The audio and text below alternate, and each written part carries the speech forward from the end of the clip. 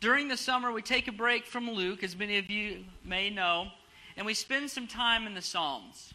Last year, we did Messianic Psalms, and it was a wonderful way to walk through the Psalms and see Christ as He was being displayed in these Psalms.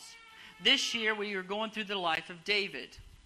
Now, David wrote a lot of Psalms, but there were specific Psalms in the Psalter, that completely and directly correlate to certain events that are found in Scripture, that we can get some insight as to what David felt like or how he reflected upon certain situations that he found himself in. During the summer, we have seen David go through quite a bit of stuff. Some very wild things. We have seen him, by his faith in the Lord Himself, destroy a giant, an oppressor upon Israel. But we've also seen a man who has also forgotten his house, forgotten the house that God had built, forgotten the throne that God had given him, and chose to use that to take something that did not belong to him. He took upon himself a woman that was given to another man. A woman that did not belong to him, he received for himself. We discovered what happened, what the heart of repentance looks like through that time. So this morning, as we dive into the text, we realize that during that time that when God reflected back upon David for what David had done with Bathsheba, He said, hey, this is going to happen to you because of what you have done. Your life is going to be spared, the child will die, but the sword will never leave your house. This house that God had built, this house that God had established in David, the sword will not leave it because of what you have done. We're going to see very quickly how fast this sword came to the house of David.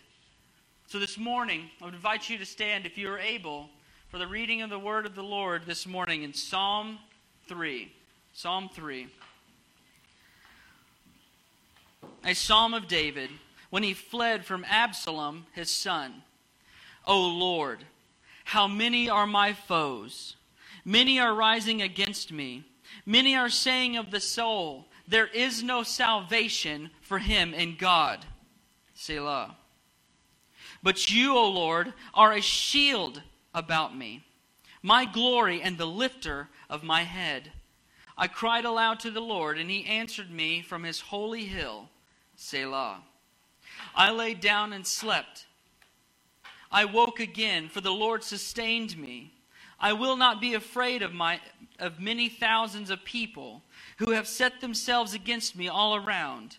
Arise, O Lord, save me, O my God, for you strike all my enemies on the cheek. You break the teeth of the wicked. Salvation belongs to the Lord. Your blessing be upon your people.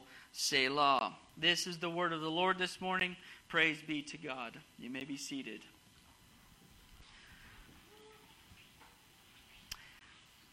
So before the situation with Bathsheba, David was singing a completely different song. After receiving the covenant with God, that David had peered and seen the glory of God fulfilling all of His promises, God makes a covenant with David. And right after this situation, this covenant made, he rejoices. He seems like he's in quite a different spot now. This seems very reminiscent of the situation that David found himself in whenever he was fleeing from Saul. Fleeing from another house. Fleeing from another king. But now he is fleeing once again. But this time it's coming from within his house. He's kind of in a desperate state. What we saw is God made a covenant with David. That God would establish an everlasting throne. God would build a house, and an eternal king will establish an eternal kingdom through David's line. David would reside home from war, though. After receiving this and singing joy, the text literally says in 2 Samuel 13 that it was the time of the season when the kings would go out to war. David didn't go out to war. That was his first mistake. Rather than being with his men and being in the place where he was supposed to be, rather than going out and doing his duty as a king, he chose to reside back at home. finding himself in an unfavorable position. David would receive to himself a woman that was not his wife. He would see and appear with his eyes that she was beautiful and desired it. Sounds very familiar, does it not? In the garden, the fruit that hung upon the tree, the one that they were not to touch, Eve saw that it was desirable. She saw that it was something that she wanted, and so she received it. She had taken it. David, in the same manner. It was forbidden, and he desired it anyway. You're going to see today that this desire found within David is going to trickle down to his kids. So much so that it becomes worse than what David did. David would seek to cover his own sin. So this woman that was not his wife, he took her and that she became pregnant. So he sought to cover his own sin. In the same manner that Adam and Eve sought to cover themselves from their shame, David tried to do the same. He would lure Uriah home from war and say, hey buddy, you've had a rough go of it. Why don't you take some time off? Go see your wife and, enjoy yourself for a little bit. Uriah, being a faithful soldier, did not do that. He actually resided at the door of David because he knew his men were out there fighting and dying. So David was like, man, how am I going to get this to work? So he goes to Uriah and says, hey, have much wine and enjoy yourself, and then go home and see your wife. He was trying to get Uriah drunk to go and sleep with his wife, but Uriah abstained. He did not indulge in wine, and he did not indulge in his wife because it was a time of war. They were supposed to be engaged. They were supposed to be out doing the bidding that Lord is doing to clear out of Israel all that afflicted them. David was getting his rocks off. David was trying to cover his sin. David was not where he was supposed to be. David would have Uriah killed because a dead man tells no tales. He could claim that Uriah came home and got drunk and slept with his wife because Uriah wouldn't be there to testify against such. So he thought he'd dealt with the situation. Uriah's dead. Dead man tells no tales. I'm in the clear. The prophet Nathan would reveal the value of David's sin. Nathan would come forward and tell David a tale, a test, to see whether or not the position of wickedness had so engulfed David or not. To see if he could still see what justice and righteousness looked like. So he tells David a tale about a poor man who had one sheep. And this wicked traveler desired to come and take that one sheep for himself. David was furious. Put this man in jail. Get rid of this guy. He has done a wicked thing. Nathan's like, bro, you're the guy. You're the man. You're the traveler in the situation here. You had plenty. You had everything that you could possibly want. And yet you took the one thing that was not yours. Sound familiar? Nathan testifies to the value of David's sin. David would then repent for his actions. Now, in my opinion, it's because he got caught.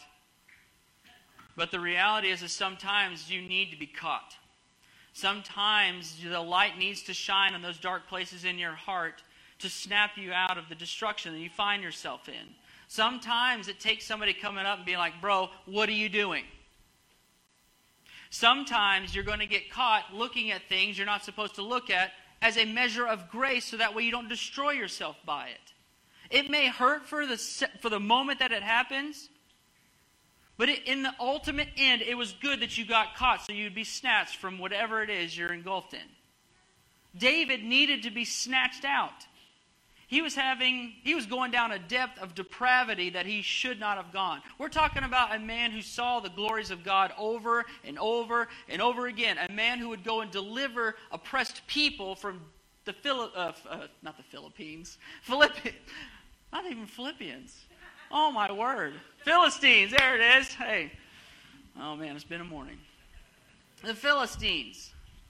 These people were so oppressed by these Philistines, and David, even though he was in the midst of his own anguish, would go and deliver these people because the Lord told him to. We're talking about a man who did and would abide in the Lord himself.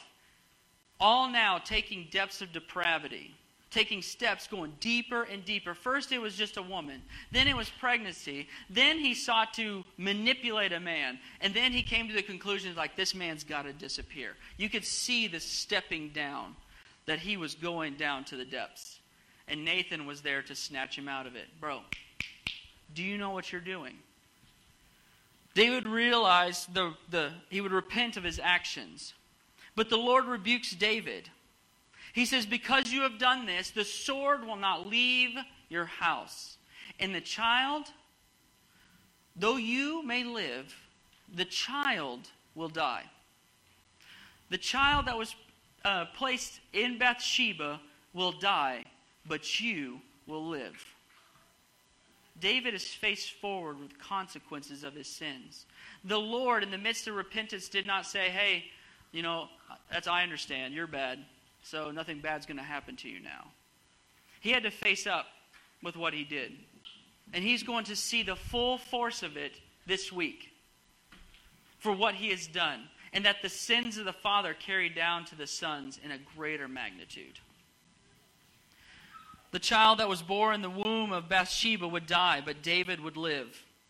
David would feel the consequences of his sins. David would mourn in hopes that the child would live, but he did not. David then would comfort his wife Bathsheba, who would bore Solomon hope in the midst of consequence.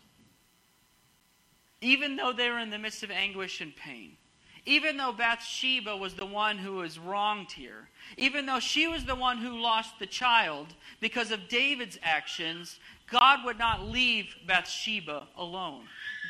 Bathsheba did not deserve what happened to her, so the Lord would bless her once again with what has been described as the wisest man to ever live on the earth outside of Christ himself. Bathsheba was given grace and mercy and a blessing from the Lord for that which was done to her. David, on the other hand, would feel the full brunt of what he had done. But then the reality of God, what God spoke about the house of David having the sword afflicting it, would become realized quickly afterwards. So let's dive into our text this morning, 2 Samuel chapter 13. 2 Samuel chapter 13. So that way I'm not reading to you guys a full 3 chapters of 2 Samuel. We'd be here till 3 or 4 o'clock. I'm going to hit the main points of these next few chapters. 2 Samuel 13, starting in verse 1. Now Absalom, David's son, had a beautiful sister whose name was Tamar. And after a time, Amnon, David's son, loved her. And Amnon was so tormented that he made himself ill because of his sister Tamar. That is a really strong desire. For she was a virgin, and it seemed impossible to Amnon to do anything to her. But Amnon had a friend, whose name was Jonadab, and the son of Shemaiah, David's brother. And Jonadab was a very crafty man. So here we are. This is chapter 13. Chapter 12 was the whole Bathsheba incident. Chapter 13 is right after. The Lord said, hey, David, because of your sin, the sword's going to not leave your house. Well, it gets right to it. The sons of David start having a problem. Amnon has an issue. David's sons begin to have problems. Absalom had a beautiful sister named Tamar, and David's other son, Amnon, desired her dearly. The scriptures say that he desired her so badly that he would become ill with desire. Now that would throw a huge red flag. That somebody would be like, oh my gosh, they would be in such a deep despair of desire that they become ill by it. This is Amnon. This is not somebody of character. This is not somebody who is in a good spot. This is somebody who is possibly afflicted with a mental disability. Somebody who was afflicted in a harsh way, that his desire became so overwhelming, he became sick by it. Amnon and Jonadab would devise a plan for Amnon to have Tamar to himself. So they get together and start scheming. Golly, these dudes. The plan goes as such. Amnon would pretend to be ill And he would request that Tamar would make him some cakes that he may eat from her hand. Amnon would lie in the bed as she did this. And then Amnon would have Tamar. He'd pretend to be sick. Like, I'm in bed, I'm sick. Please have Tamar bring me some cakes that I might eat from her hand. It'd be well. Very manipulative person. But he also had an accomplice, Jonadab. And this is what happened. And to save the graphic nature of this story, Amnon took Tamar by force. Sins of the father. He took her by force. Tamar objects on the grounds to what had been done to her. So let's find out what she says. 2 Samuel chapter 13, verses 12 and 13. She answered him, "No, my brother, do not violate me, for such a thing is not done in Israel. Do not do this outrageous thing.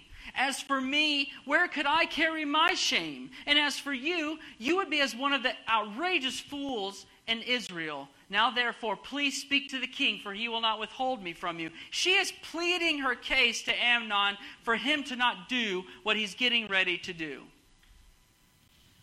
But Amnon does what he wants to anyway. After she says this, Amnon took Tamar for himself. But then, because of what Amnon has done, he hated her. He hated her. After he took advantage of her, he hated her and cast her out. David becomes absolutely furious over this situation.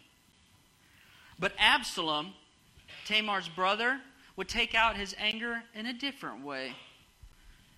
2 Samuel 13. Let's see what Absalom does. Then Amnon hated her with a very great hatred, so that the hatred with which he hated her was greater than the love with which he had loved her. And Amnon said to her, "Get up, go." But she said to him, "No, my brother, for this is wrong in sending me away, is greater than the other that you did to me." But he would not listen to her. He called the young men who served him and said, "Put this woman out of my presence and bolt the door after her." Now she was wearing a long robe with sleeves, for thus were the virgin daughters of the king dressed. So his servant put her out and bolted the door after her. And Tamar put ashes on her head and tore the long robes that she wore. And she laid her hand on her head and went away, crying aloud as she went. And her brother Absalom said to her, "Has Amnon your brother been with you? Now hold your peace, my sister. He is your brother. Do not take this to heart." So Tamar lived, a desolate woman, in her brother Amnon's house, or Absalom's house. When King David heard of all these things, he was very angry. But look at how Absalom handles this situation. But Absalom spoke to Amnon neither good nor bad, for Absalom hated Amnon because he had violated his sister Tamar. Absalom plots his revenge against Amnon, David's other son.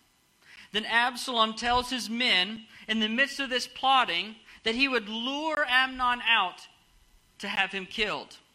Then Absalom tells his men that when Amnon is merry with wine, he will kill Amnon. Does this seem all familiar here?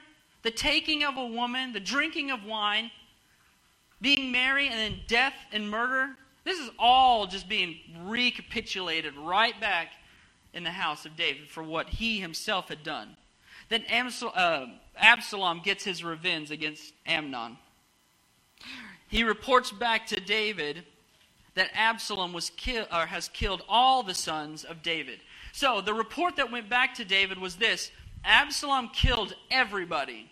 All of your sons now gone. David wept greatly because of it. He was in the midst of despair. King David laments greatly over this. Jonadab clarifies that Amnon alone is dead. Like that's any better. They're like, no, King David, not everybody's dead. Just Amnon. It's still one of my sons. Chaos has come to the house of David. His daughter has been violated by one of his own sons. The brother of Tamar kills the other son of David.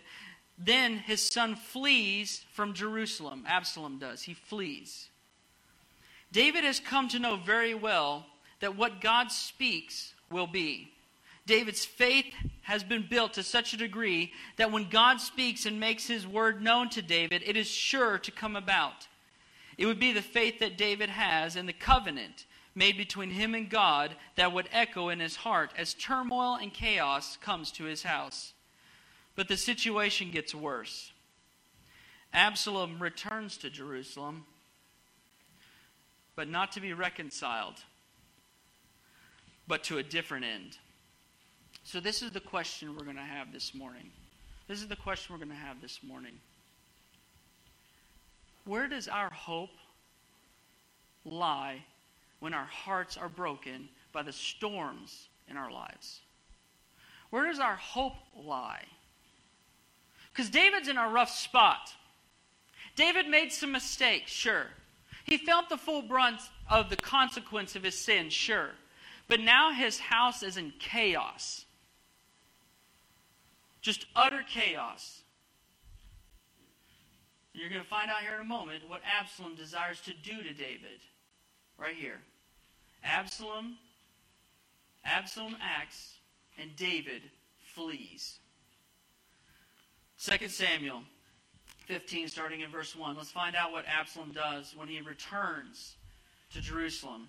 And after this, Absalom got himself a chariot and horses and 50 men to run before him.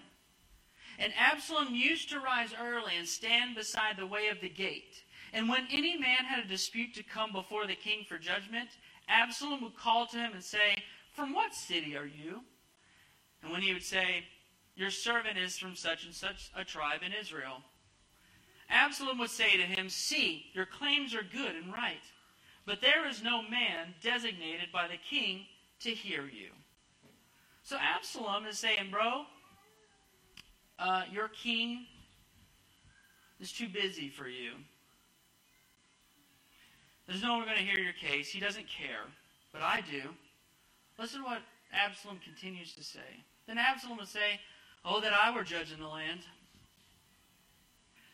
Then every man with a dispute or a cause might come to me, and I would give him justice." What is going on?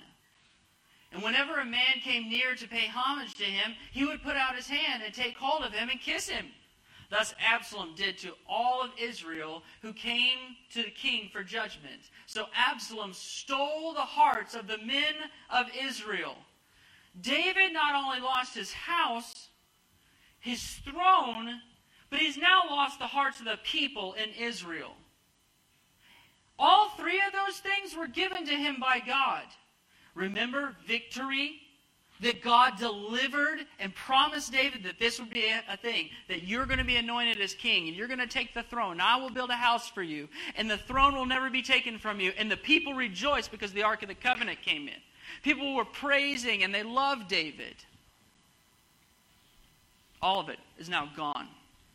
Throne, house, people. Continuing on. And a messenger came to David saying, "The hearts of men of Israel have gone after Absalom." Then David said to all his servants who were with him at Jerusalem, "Arise, and let us flee, and else there will be no escape for us from Absalom. Go quickly, lest he overtake us quickly and bring down ruin on us and strike the city with the edge of the sword." And the king's servant said to the king, "Behold, your servants are ready to do whatever my lord the king decides." So the king went out and all his household after him. And the king left 10 concubines to keep the house. Rather than being reconciled to his father, Absalom seeks to overthrow his father. Rather than dealing with his sins and the consequences that may follow, Absalom sought to remove the authority over him by replacing him. This sounds very familiar, does it not? Mankind has been doing this since its creation. Since the very beginning. Mankind had been given everything in the garden. Adam, go, subdue. This is your dominion. Everything in the garden is for you. Every fruit is yours, except that one. Don't take of it. lest you die. Adam and Eve had everything. That one thing they couldn't have, they desired it. And they took it. Not because the simple fact that it was just another fruit. They sought to define for themselves their own authority. God had placed one commandment upon them as a reminder that He is Creator and Lord, that He has established order. And He has given them everything except for just one thing. Just don't eat this one thing. Don't take upon yourselves this idea that you get to define what good and evil is. That's not your place. That's mine. And Eve thought it looked great. So Adam and Eve took and ate. So rather than dealing with their sin, rather than dealing with the fact that they had an authority over them, they're like, you know what? If we just get rid of the authority, then we can become gods. We could define for ourselves what right and wrong is. Absalom had King David to deal with. So Absalom, rather than going to the king and being reconciled and saying, you know what? I did this thing because of what happened to Tamar. I got vengeance and just dealt with the situation. He's like, you know what? I'm just going to overthrow David himself. Then I won't have any authority over me. And that's what Absalom desires to do. This sounds familiar. Humanity has been doing this since Adam and Eve left the garden. Rather than coming face to face on the reality of our sinful nature, mankind seeks to remove the authority from the equation. Let me show you how it is that we in America has become the place where we are today, where individuality has now become the reality by which people define good and evil. That you yourself get to define truth. Our culture has been so shifted, so far apart that now you are told that you get to define what is right and true and good for you. First, mankind sought to overthrow God, overthrow their Creator. You know what? We have an accountability and authority. Therefore, we're just going to overthrow God. We're going to take the fruit, become gods ourselves, and overthrow you. So they did. They took the fruit. Because there was no consequence. The serpent said, oh, I wouldn't die. So if I won't die, then why do I need God to tell me that I'm going to die? So I'll just get rid of Him. I'll become God myself. And humanity got a great fall. They tried to appeal to the gods during ancient times. They would pick up any god who would give them any sort of blessing, any type of rain, any type of crop. They would give their children just for some goodness to come their way. But then kings came about. They overthrew God, and so now kings were resonant. Kings resonated the authority over them that had been given to them by God. David was an image of this very thing. David was the establishment of the authority over the people by God. God has been establishing authority over us since the beginning. He has given us things that we need as representations to hold us accountable to His authority.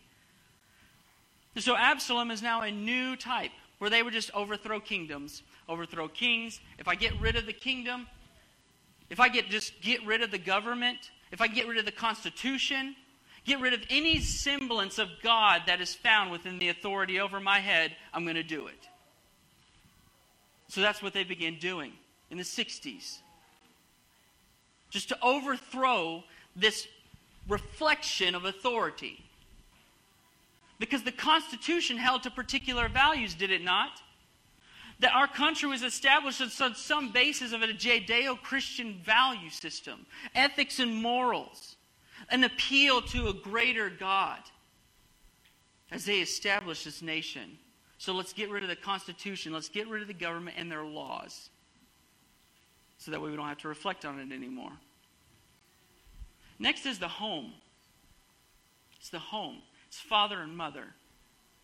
You're not my authority anymore. You can't tell me what to do. I'm my own person. I don't need to listen to you. You're a hypocrite. You're not perfect. So I don't need to listen to you. The home becomes broken and fragmented. Children will begin to rebel. You no longer listen to their parents. Cast off, deciding for themselves what's good for them. In some states right now, the individual can go and get particular surgeries done without the parents even knowing. At the age of 12 in Washington, you can go and get a transition surgery without the parents' authority or their knowledge of it. That's where we get the individual now. The individual has become the point of authority. That even in the face of nature, I'm going to uprise against this. Nature in itself no longer seeks to define me. I define myself. I am God. This is the same old story. Absalom didn't want to deal with what he had to deal with. He had an authority over him.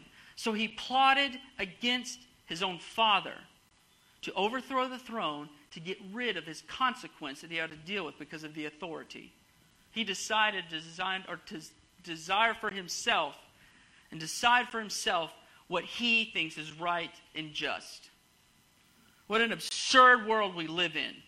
That a person can look at their own nature and say, no, that doesn't define me. That is absurd. Someone should call it Absalom.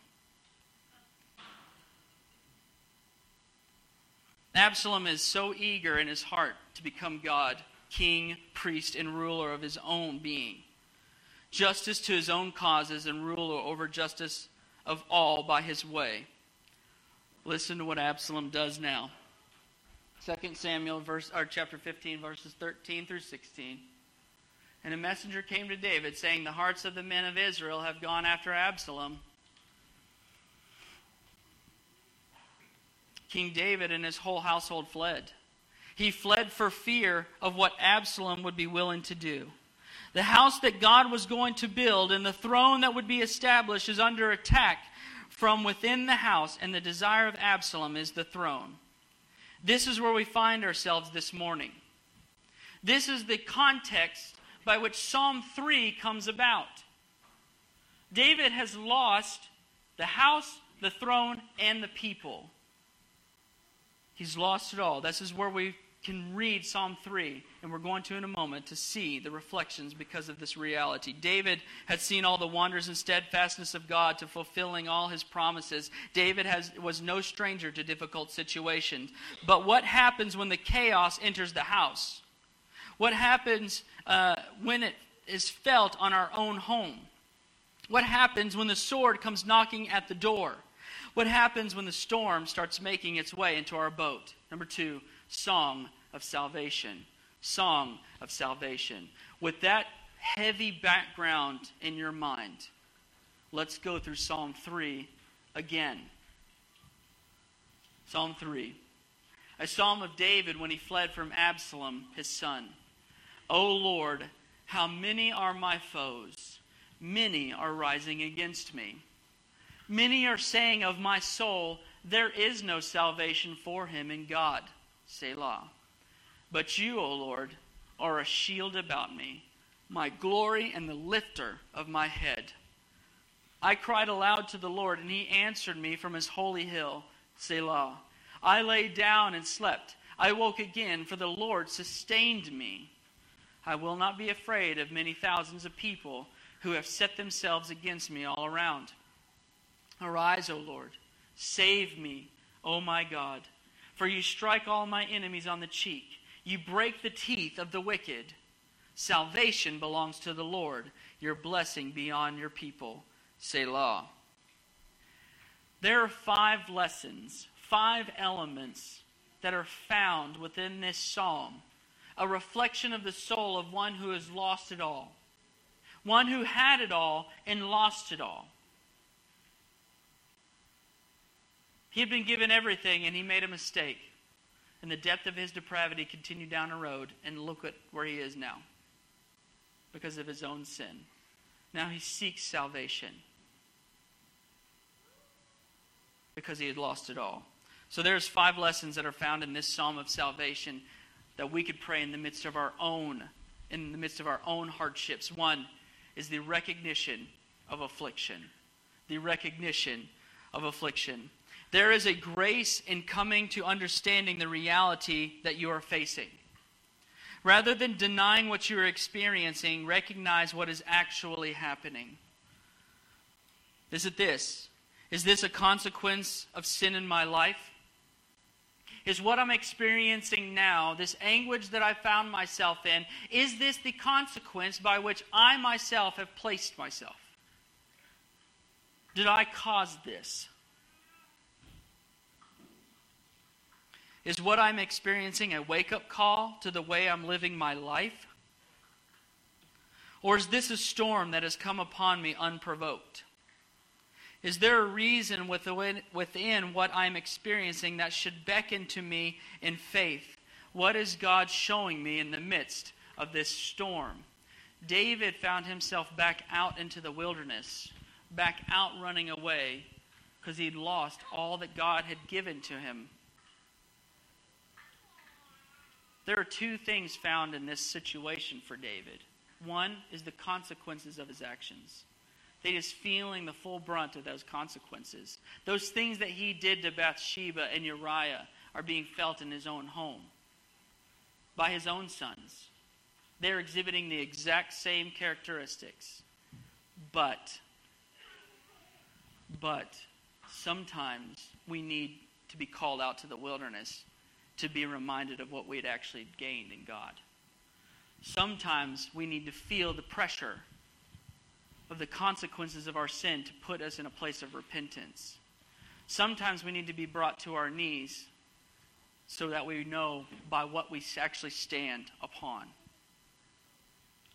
The first point is the recognition of our affliction. Because David, even though he was feeling the full brunt of his own consequence of actions, his own actions, there's still hope found. There's still promises found. There's still grace and mercy and love found because of the promises that were there. Number two, the affliction in the light of God. The affliction in the light of God. David has been in this place before. He has been pursued before. He has been surrounded by enemies before. If for a moment David realizes that what he is experiencing now is not new, but has faith in what he knows to be true. He knows to be true. If for a moment David needs to realize that what he is experiencing now is not new. He was chased by Saul. He was already in caves. He was already fleeing for his life. And yet through all of it, the Lord still established his promises. David needed to be brought back out to be reminded of what God actually does. That he is a fulfiller of his word, regardless of Saul or David. Is the storm and chaos in your life now something that you have experienced before? Has God shown his glory in the midst of that situation? Why are you so downcast, O my soul? Put your hope in God. Or is this something new? Has the sword that has come to your door something you have never been through before? What has God brought you through before? Has he delivered you from storm and sword before? Why are you so downcast, O my soul? Put your hope in God. Listen to the words of Jesus to his own disciples regarding our life in the midst of these situations. Matthew chapter 6. Therefore I tell you, do not be anxious about your life, what you will eat or what you will drink, nor about your body what you will put on. Is not life more than food, and the body more than clothing? Look at the birds of the air. They neither sow nor reap, nor gather into barns, and yet your heavenly Father feeds them.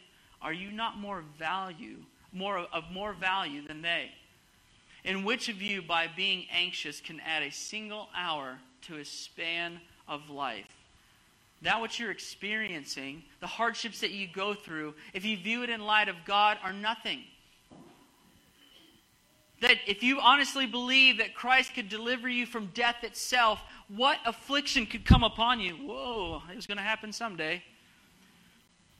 What affliction that could come upon you can actually take you from that hand? Nothing. What are you worried about continuing on? And why are you so anxious about clothing? Consider the lilies of the field, how they grow, and they neither toil nor spin. And yet I tell you, even Solomon in all his glory was not arrayed like one of these. But if God so clothe the grass of the field, which today is alive and tomorrow is thrown into the oven, will he not much more clothe you, O you of little faith? Therefore, do not be anxious, saying, what shall we eat, or what shall we drink, or what shall we wear? For the Gentiles seek after all these things, and your heavenly Father knows that you need them all. But seek first the kingdom of God and his righteousness, and all these things will be added to you. Do not be anxious. View the affliction in light of God. Number 3, faith is built in hope. Faith is built in hope. David has been through some stuff, and yet he still lives. He still lives. He breathes, he sleeps, he wakes up. David has a testimony that many have sought his life, and yet he continues to live by the hand of God that carries him. The Lord sustains him. If God is able to sustain me through death, though death has come to me many times, what do I have to fear? What does David actually have to fear? He has been face to face with it many times. In the same manner, if God is sovereign in sustaining us in life, what is there to cause worry? Each breath we receive, every single beat of our hearts of every day is a sovereign grace and a will of God. What can man really do when we are in the one who sustains in life? Psalm 91. This is absolutely beautiful. The response to the affliction of the finality of man is Psalm 91. Because if our dwelling place is with the Lord Most High, nothing can come against us. Verse 1. He who dwells in the shelter of the Most High will abide in the shadow of the Almighty. I will say to the Lord, my refuge and my fortress, my God in whom I trust. For he will deliver you from the snare of the fowler and from the deadly pestilence. For he will cover you with his pinions, and under his wings you will find refuge. His faithfulness is a shield and buckler.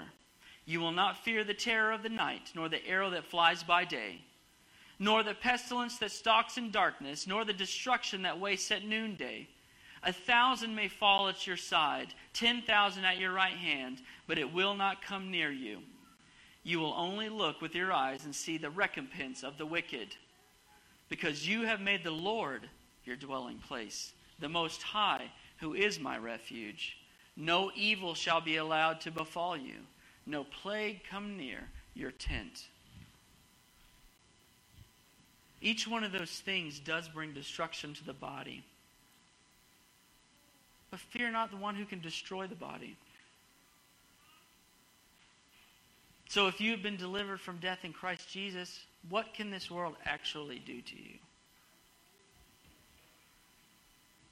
Even destroy the tent? Yeah, sure. But in the midst of this, in the midst of faith, David still has, number 4, a plea for deliverance. A plea for deliverance.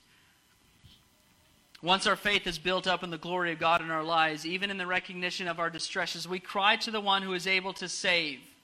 We cry out to the one who defeats our enemies and sustains us in life, the one in whom we dwell. The eternal kingdom made by the eternal King Jesus Christ is able to deliver us from pestilence, sword, storm, illness, and sin. If he defeated death to offer us eternal life, what is there he is not able to deliver us from? O death, where is thy sting? The plea for deliverance, 1 Corinthians 15. O death, where is your victory? O death, where is your sting? The sting of death is sin, and the power of sin is the law. But thanks be to God who gives us the victory through our Lord Jesus Christ. Therefore, my beloved brothers, be steadfast, immovable, always abounding in the work of the Lord, knowing that in the Lord your labor is not in vain. The plea for deliverance is the recognition of the one who delivers. The plea from deliverance is the one who goes to the place to one who can actually save you. David had this recognition. He has been saved many times, so he knew exactly where to go. And lastly, a recognition of salvation's answering call. a recognition of salvation's answering call. After the recognition of affliction, the reality of God in light of that affliction, the faith that has been built in hope, and the plea for deliverance, we acknowledge in whom our salvation ultimately lies. These same words would be uttered by the prophet Jonah, who in the belly of a great fish was found to be there by his own rebellion. The depths have swallowed him up, even though at his own doing, and yet even he knew where salvation ultimately belonged. And this is the very last phrase of Psalm 3, where he said, salvation belongs to the Lord. No matter if the sword or storm that we are experiencing in our lives, the eternal hope and salvation, the one who is able to work outside the confines of nature, outside of what makes sense, and outside of our expectations, can deliver us even from death itself. What is too hard for the Lord of salvation? David, even though his throne, which had been given to him by the Lord himself, was in the distance and he found himself in the wilderness again, he knew where to run. Sometimes we need some time in the wilderness to be reminded of all that we have bore witness to and believe in by faith. Sometimes we are tossed about by the storm, so we recognize who it is that is able to calm the storm. Number 3, a firm foundation. A firm foundation. David found himself on shaky ground. He had it. The throne, the kingdom, it was all there. Promises of God given to him. But because of his sin, he lost it. But does that nullify the promises of God? Does David's sin actually nullify what God has said? Absolutely not. No man can overthrow the Lord himself when he speaks. He spoke creation into existence. He speaks your name and salvation. So what can man actually do? It's in the midst of David's sin, David realizes where his victory comes from. Who is going to reestablish it even though David broke it? This is the quest of the reality of the Garden of Eden. Mankind broke communion with God. Mankind broke nature. Mankind broke this communion and covenant with God that he gave us everything. That we had lost it all. Our own sin separates us from God. Our own sin has cast us down as enemies. Our own sin has cut us off from communion and everlasting relationship with God. But that doesn't nullify the promises of God. Because even in the midst of Adam and Eve's own sin, God made a promise that the seed of the woman would come to crush the serpent's head. Even from the beginning, God made a promise. Even in David's own covenant promise, he reveals his Messiah in the midst of it. So just because David sinned didn't mean everything else was all lost. David needed to lose so that way he realized what he actually gained.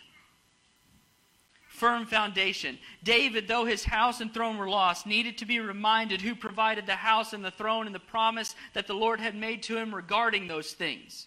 The Lord rebuked David for his sin, and yes, the sword has indeed come to his house. But does that mean that all the other promises are null and void? No. David did not build that house, and David is not able to break that house. God is the builder of that house and throne.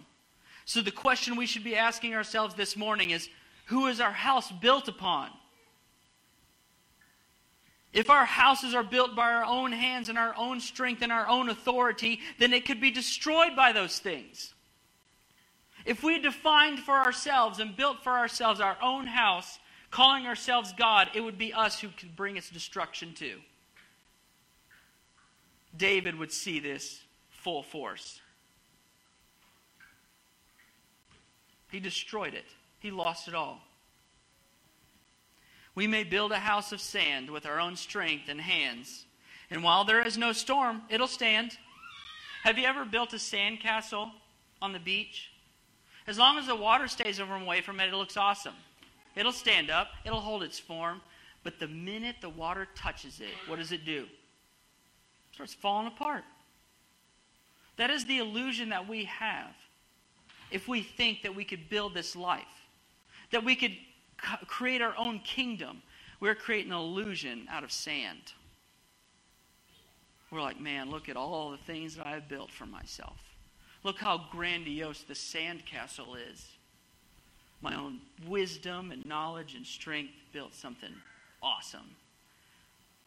But then storms come. Things happen. You mess up. Someone gets sick. Storm comes. And what does that castle begin to do? It starts falling apart. Because there's nothing holding it. Nothing keeping it up. Because you built it. If our houses are built by the hands of our own strength, then it can be destroyed by those same hands and strength. We may build a house of sand with our own strength and hands, and while there is no storm, it will stand. But the moment the storms come, all that our hands and strength built will come tumbling down. David needed to see who the builder of the house was. And we need to be reminded of whom our house is built. And the only way to know is when the storms come. Matthew chapter 7.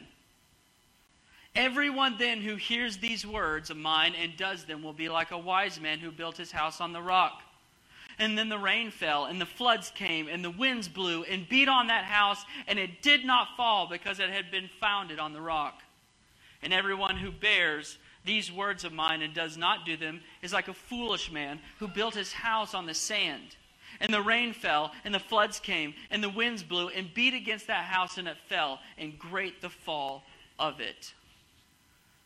The only way to know if your house is going to stand or not is if there's a storm there. You're not going to know in the midst of nice sunny weather and a lack of affliction if your house is going to withstand that which comes your way. Peter himself needed to know this, because it would be upon that rock that the church would become built. Isn't that interesting? Let's find out what happened to Peter. The storm that came his way. Jesus never said that storms would not come. Jesus allows the storms that you may see the glory of his power. Let's read what happens to Peter. Matthew chapter 14:22. Immediately he made the disciples go into the boat and go on before him to the other side while he dismissed the crowds. Now, let's get this straight. Jesus himself sent his disciples into the place where the storm was going to happen. Is that a hard thing to think about? That Jesus sent his disciples ahead knowing what was going to happen to them. He went around to pray. Verse 2. And after he had dismissed the crowds, he went up on the mountain by himself to pray. When evening came, he was there alone. But the boat by this time was a long way from land, beaten by the waves, for the wind was against them. The Lord sent his disciples ahead into the storm. But watch what Jesus does in the midst of it. I'm sure you're very aware. And in the fourth watch of the night, he came to them walking on the sea, on top of it. On top of the chaos, on top of everything that was going on. He walked on top of it. But when the disciples saw him walking on the sea, they were terrified and said, "It is a ghost!" Not going to lie, if I saw some dude walking on top of the ocean in the midst of a heavy storm, I probably would have said the same thing. I'm not going to lie. They didn't know what was happening, and they cried out in fear. But immediately Jesus spoke to them, saying, "Take heart, it is I. Do not be afraid." And Peter answered him, "Lord, if it is you, command me to come on the water." And he said, "Come." So Peter got out of the boat and walked on the water and came to Jesus. They were experiencing extreme turmoil. A storm has come upon them, tossing them about, fearing for their lives. And Peter wanted some assurance in the midst of this storm that he was experiencing that Jesus was actually the one out there. That Jesus was going to be the one that helps keep them up top. He's going to be the one who is able to keep them above the chaos. So Peter says what? "Oh, if that's you, bid me to come out. Bid me to come out." That is faith. The rest of the men stayed in the boat, feared for their lives. feared for what was going to happen to them in the midst of this storm. Peter, the rock by which the church is built on, says, you know what, this affliction is happening to me. I want assurance. I want assurance. I want to have faith to be able to know that whenever storms come, I can stand upon it. Because Peter's going to experience a lot of it. So what does he do? Bid me to come out. And he does. But when he saw the wind and was afraid, and beginning to sink, he cried aloud, Lord, save me. This is David right now. There is a massive storm happening in his house. A lot of chaos. A lot of unsurety. And he's sinking.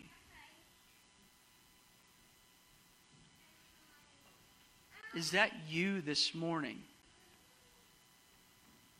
Is there storms in your life right now?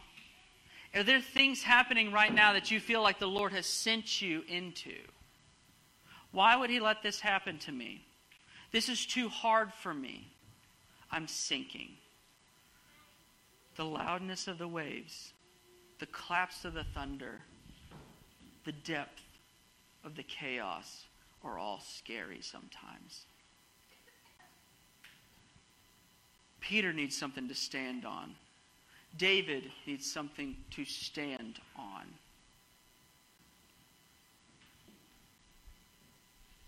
They needed a firm foundation to keep them above it all. They needed to be reminded of one who has established the foundation of the earth, who keeps it afloat and yet can sustain you in the midst of your own storms. Because what happens to Peter? He begins to sink. And what does Jesus do? Does He just let him drown? Be like, oh, bro, your faith is too little. Sorry. No. Even in the midst of his own anguish and pain, in the midst of his own doubt, Jesus immediately reached out His hand and took hold of him, saying, oh, you of little faith, why did you doubt? And when they had got out of the boat, the wind ceased. Jesus brought him back up in the doubt. Didn't let him get consumed by it. So this morning, if you're in that place, if you feel like you're the one sinking, Jesus is not going to let you get consumed by your anxiety, consumed by your worry, consumed by your depression for what you're experiencing, because what you're experiencing is real, and it's hard, and it's loud, and it is a challenge. Storms scare, but He's not going to let you get consumed by it, even in your doubt. Whenever you plea out, salvation comes from the Lord, you're established. He will pick you up. And the best part about this is whenever that faith, that seeking of salvation came, Jesus ceased the winds. Done. All right. That was too much. Done. And those in the boat worshipped Him, saying, truly you are the Son of God. Truly you are the Son of God. Jesus sent the disciples into what would become the storm. Then when it was done, He calms the storm. David is in the midst of the storm.